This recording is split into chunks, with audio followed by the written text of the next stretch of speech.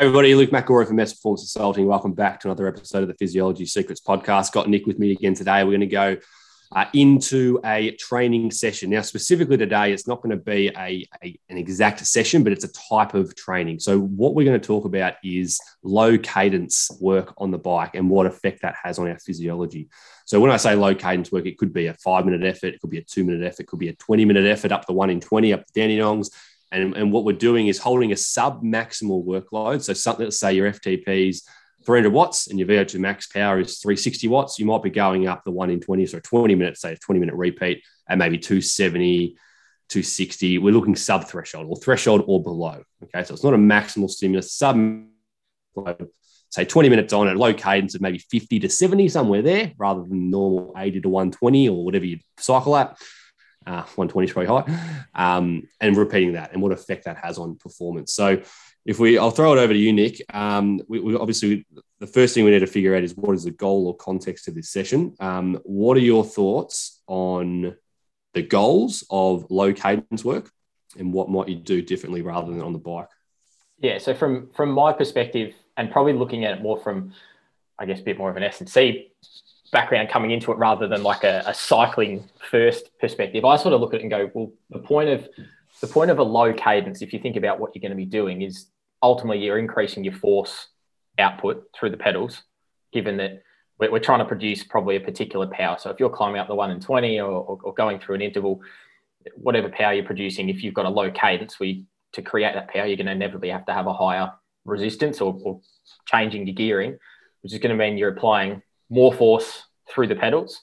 So from that stimulus, it's like, well, what are we trying to achieve out of that? Are we trying to just get the legs stronger and be able to push the pedals harder per I guess, pedal stroke? If so, I would personally look at it more and go, can we achieve that stimulus in a bit more of an effective way and increase the ability to produce force even further by doing something like jumping in the gym and maybe squatting or getting on a leg press and being able to significantly increase that load so that we can dramatically improve the force production. It's a much more, I guess, controlled environment in that aspect as well, that we only have the force output to worry about. We don't have to worry about staying upright in the bike and other variables, external environment variables going on around us as well. And we can be a bit more targeted in, I guess, the neuromuscular adaptation and how well we recruit muscle fibers, if you like, or the muscles themselves to then be able to contract and produce greater force. I think there's probably a lot more scope that we can use from a gym perspective. But I can also understand in terms of on the bike, we're then looking at, well, how specific do we want to make our training, and maybe practicalities of at the moment with lockdowns and things like that. It's, if you can't get to a gym, well, maybe that's our better option if you don't have the equipment at home to be able to do that strength session. So that's sort of where I sit on that end of the spectrum. I know people come from that pure cycling background, might be a little bit different to that, but that's just, I guess, difference of learning and an opinion on how to approach things to get to the same outcome. But that's sort of where I sit in terms of the low cadence stuff. I personally think there's probably some better methods that we could use off bike, and then maybe target our on bike work to be a little bit more specific around what are our cadences that we're going to be riding at, say for a road race or a crit race, or focus on that side of things and the improvement of our physiology there, rather than the low cadence stuff that could be done in another time. Yeah, I think there's a couple of ways to look at it, and I've probably changed my views on this a little bit of late.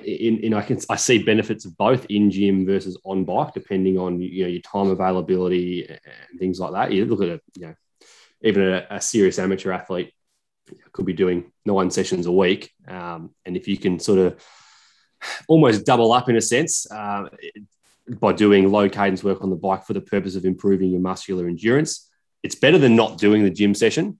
But yes, could it be done better in the gym? Potentially. So I guess it comes back down to the goal of this session, and why would somebody do low cadence work? And so what is the goal? Are we trying to improve aerobic power? Is it muscular endurance? Is it muscular power? Is it muscular strength? What is the goal?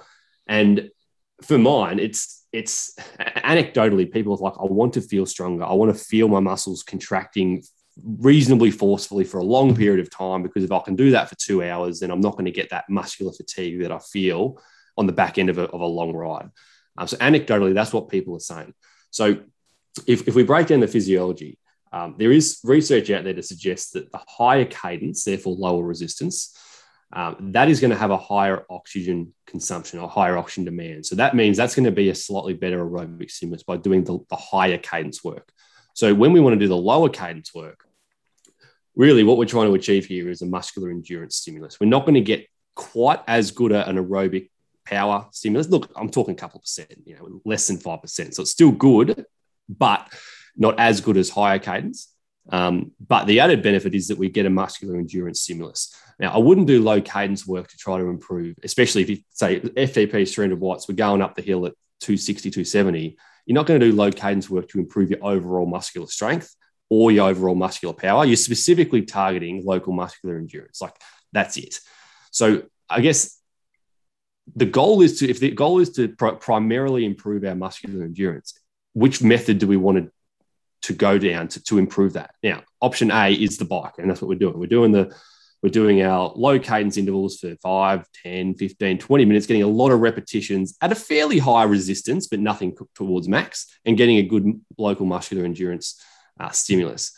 The other option on the bike would be to go, all right, well, let's do our maximal effort stuff. Let's do 5 seconds, 6 seconds, 7 seconds at, make sure your knees are okay, but maybe a reasonably low cadence, but really having high force output, maximal effort.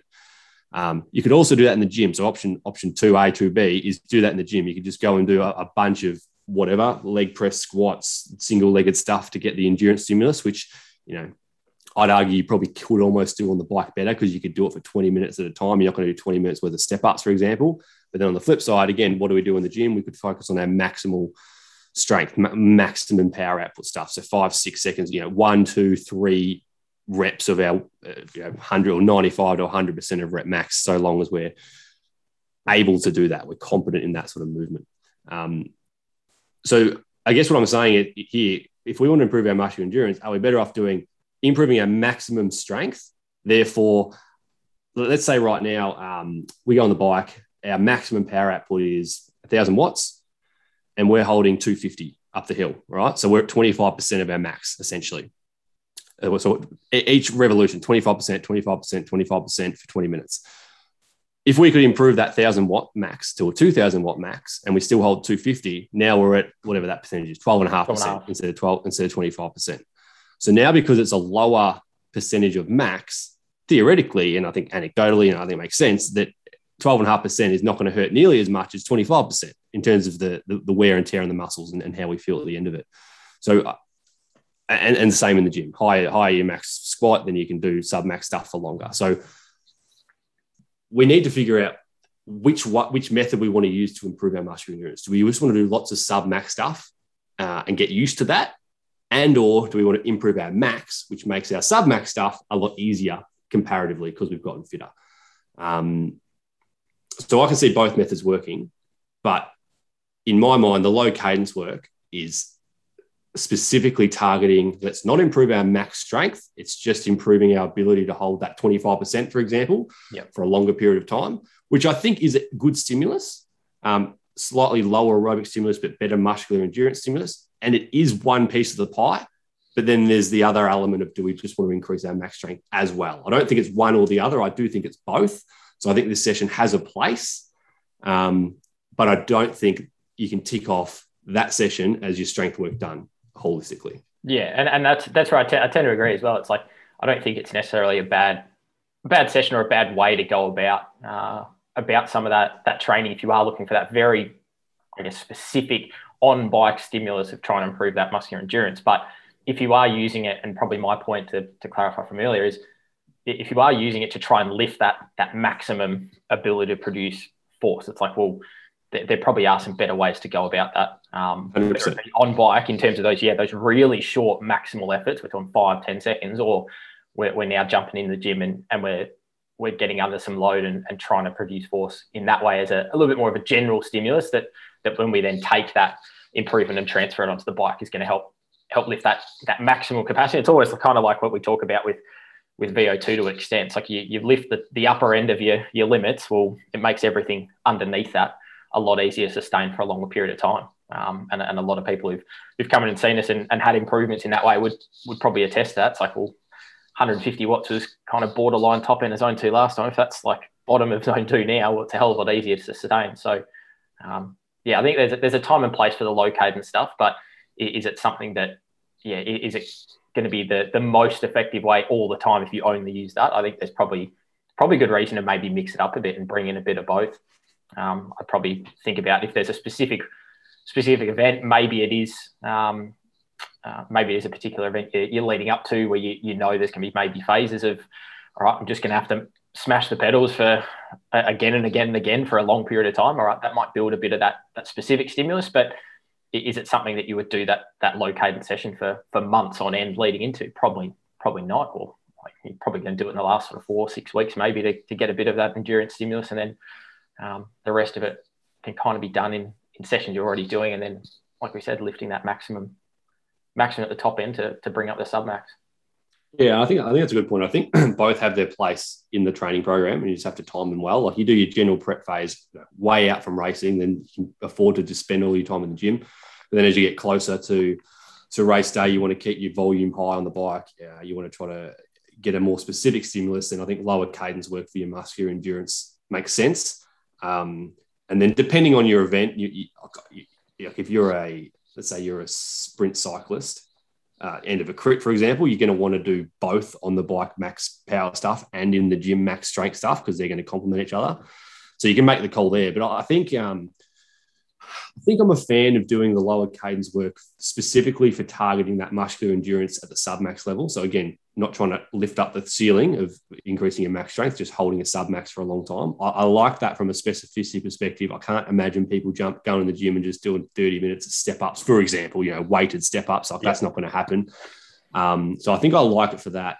I keep my max strength stuff pre-season, in season, in the gym. I think initially keeping that in the gym and then having a session a week where you do the specific sprints on the bike. It depends if that's applicable for you. Like if you're not a crit cyclist or a sprint cyclist, don't worry about it. But if you do have to do sprint finishes, I think some on the bike stuff there is good.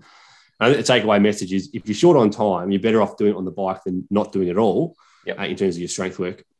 But if you can put in a fully well-rounded program, I think targeting both the on the bike muscular endurance stuff makes sense because it's specific and easy to do.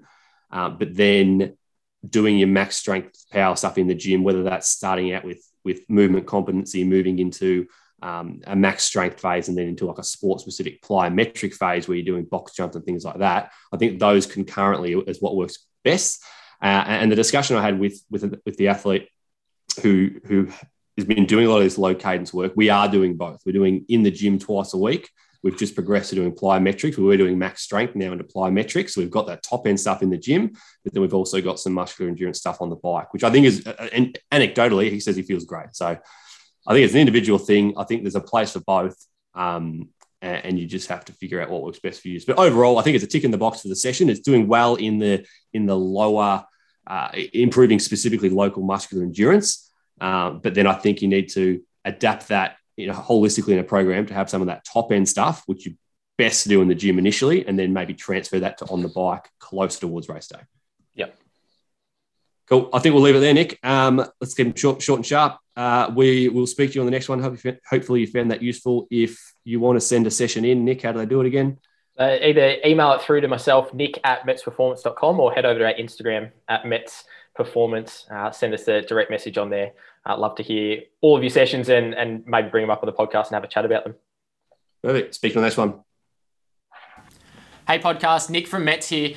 Hopefully you enjoyed another great episode of the Physiology Secrets podcast. If you want to keep up to date with any future episodes we produce, other content we create here, or just anything that's happening in the lab here in general, be sure to click the link below. Sign up to our weekly updates. We're going to receive some absolute gold in terms of what's happening in the lab, what are we seeing and observing, and also some of our old content as well that you might have missed to further understand the science behind endurance performance. So if you are interested, make sure you do click the link below, sign up for those weekly updates, and head over to our social media as well. Follow us along at Instagram @MetsPerformance. Head over to Facebook. We have a great YouTube channel as well. Be sure to check out all of our great content that is already up there, but also some of the great stuff that is coming soon. Thanks again. Be sure to share the podcast. Hopefully you enjoyed another episode, and we'll see you in the next one.